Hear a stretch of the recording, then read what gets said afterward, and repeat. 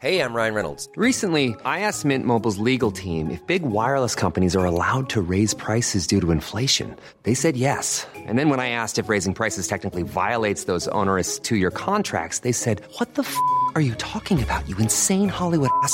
So to recap, we're cutting the price of Mint Unlimited from $30 a month to just $15 a month. Give it a try at mintmobile.com/switch. $45 up front for 3 months plus taxes and fees. Promo rate for new customers for limited time. Unlimited more than 40 gigabytes per month. Slows full terms at mintmobile.com.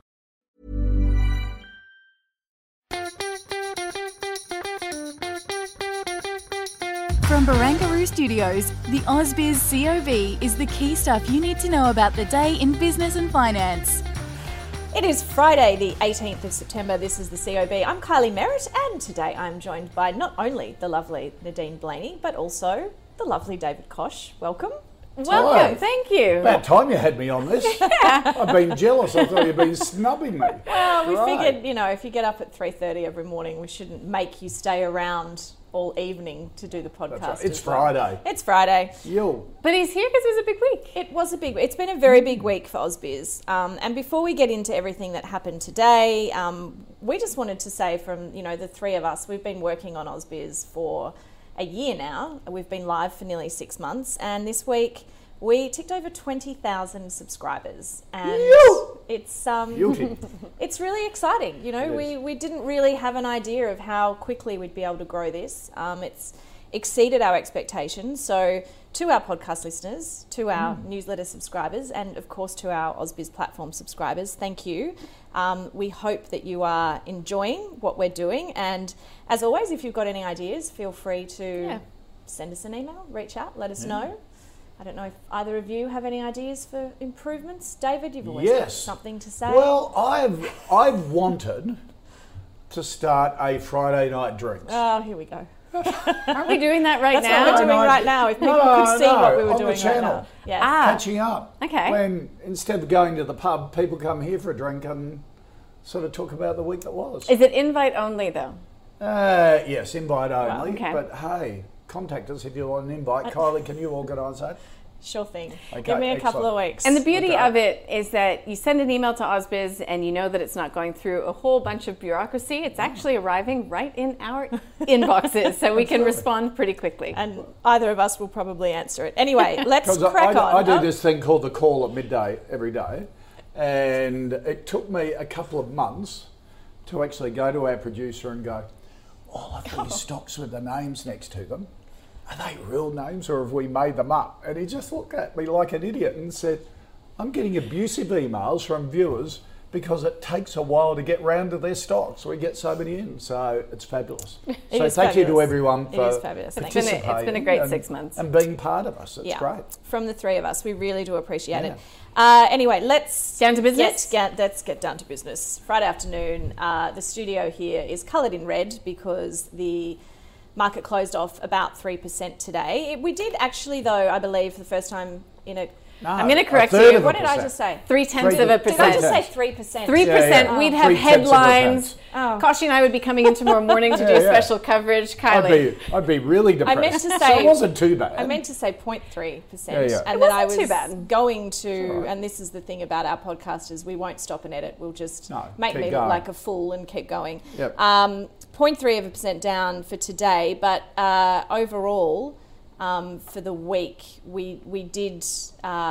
if we ended in positive territory for the week, it will be very, very thin. It was very thin. 2 consecutive sessions of selling for the ASX. A lot of the negativity emanating from Wall Street. Obviously, we follow the leads quite closely. Interesting to note, though, that mega tech sold off in the US through the overnight period, but our local tech space didn't do too poorly today at all. We saw most of the WAAAX stocks finishing, flat or higher, and in the buy now, pay later space, which we talk about a lot, sort of acting as this proxy for the US tech narrative. We had Afterpay finishing up by close to 3%. After being down that yesterday, too, wasn't it? So I just thought that was it's all over the place. My bellwether is always CSL. It was down 1 1/3, 1.3% today. It's just been, I reckon it is one of the, for me, that's like the new age BHP. Or the big 4 banks. It is a great medtech stock, globally renowned, and it's been testing that 280 level. Been watching it closely. On the call, our experts are saying, keep it in proportion in your portfolio. If you can pick it up for under $300 a share, get in and buy. But it's been bouncing off 280 all the time for about 5-6 weeks now. So it's found its resistance level. So I had a good conversation with Gemma Dale from NAB Trade today, and you can find that interview on the website if you're interested. Really great data that they get from what people are trading. And she said it's so clear when it comes to CSL. There's actually not a lot of retail holders. Lots of people have been in from the beginning. It's a bottom drawer sort of scenario. But when you see people trading, she said they sell at that 290 level, they buy at that 270 level. So they saw a lot of movement in CSL today, and that's or this week I should say, and that's because it hit that 290 level, so people were getting out. It's a fascinating name, but when it goes down by 1.3%, there's not, it does its damage to the market, especially when you've got the banks all lower as well. Sure. Just an interesting data point on that. I track pretty closely what AusBiz subscribers are following. So put in their preferences. Obviously put in your preferences. So when we launched, the top stocks were very much what you would have expected. CSL was number one. We had Macquarie, we had CommBank, a couple of the other banks. It was quite traditional. Now, number one is Zip, which has just pipped CSL. So there are now more people interested on our platforms in Zip than in CSL. And the last time I checked, Afterpay come back up the ranks, and EML payments have come in. So 3 of our top 5. Wow. Must be addictive for you to keep tabs on that daily. I just get the weekly update. So I must admit that scares me a bit. Fascinating. I sold out of my buy now, pay later because I couldn't stand the volatility and the stress of it. Interestingly, on the call today, one of the stocks we had to look at was Thorney Tech, and it's an LIC in tech. Obviously, with the name Thorney, it's related to the Pratt family and the Wastelets boys and stuff like that. They have a big shareholding in Afterpay, but then a whole bunch of other listed and unlisted tech stocks. And I couldn't help but think, that's a much easier way for me to have coverage in tech without the stress. Well, in the buy now, pay later space, But let someone else do the work. And it's a bit under its net tangible asset backing at the moment, so it actually got a bit of a thumbs up from Adam Dawes from Shaw and Henry Jennings from Marcus today, saying that it's a good buy. Wasn't there another tech company that I think you interviewed the CEO of Atomos. Yes. A couple of weeks ago. It was so that came up today, didn't it? It came up again today and stays in the calls portfolio. They're a tech company that turns video vision from your iPhone into cinema quality vision.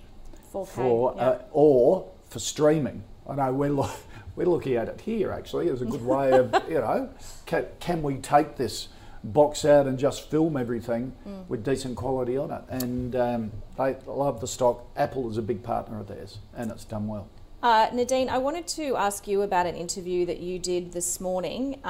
It was quite extensive, and I do recommend it to our subscribers because it covered a lot of ground. That was with Peter Morgan, who was his first appearance on AusBiz. It was great to have him here.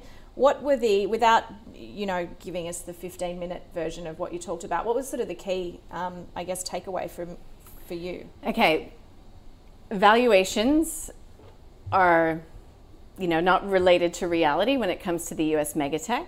There will be a turn.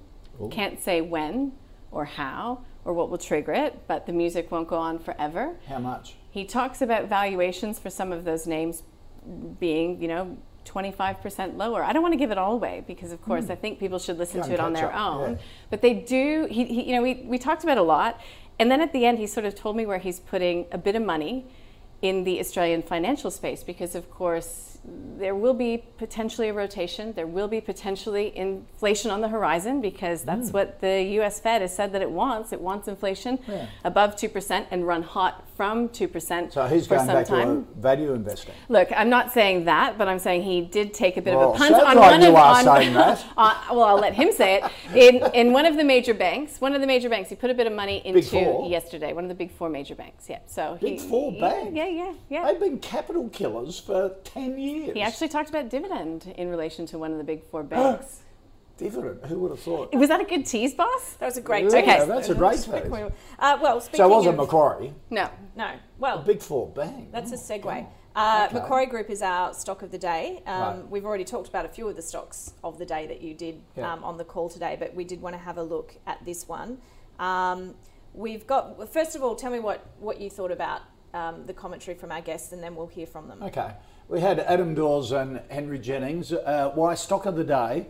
We look at 10 stocks on the call every day that viewers suggest that we look at and want an opinion, and then I come up with the stock of the day, something that's been in the news. And Macquarie, of course, going for another big infrastructure play in Europe, which they have done a lot of times. I've been in one of their infrastructure funds for about 20 years in Europe. That was a shocker at the start, and thank God it's actually recovered, and I made a decent return in the end.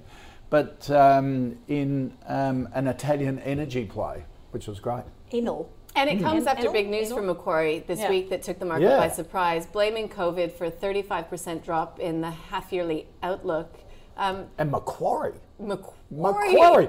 Like every expert on the call goes, Big Four banks, don't even touch them. Destroy your capital. I go, what about the Big Five? Buy Macquarie. Yeah. All right, That's what I well, always say. let's listen to what Adam Dawes, followed by Henry Jennings, had to say about our stock of the day. Buyer of Macquarie for a long time. So I started buying some just the other day when they came with their 35% profit downgrade that they came to the market. And I think the market actually soaked it up quite nicely. I was buying some more at sort of $119.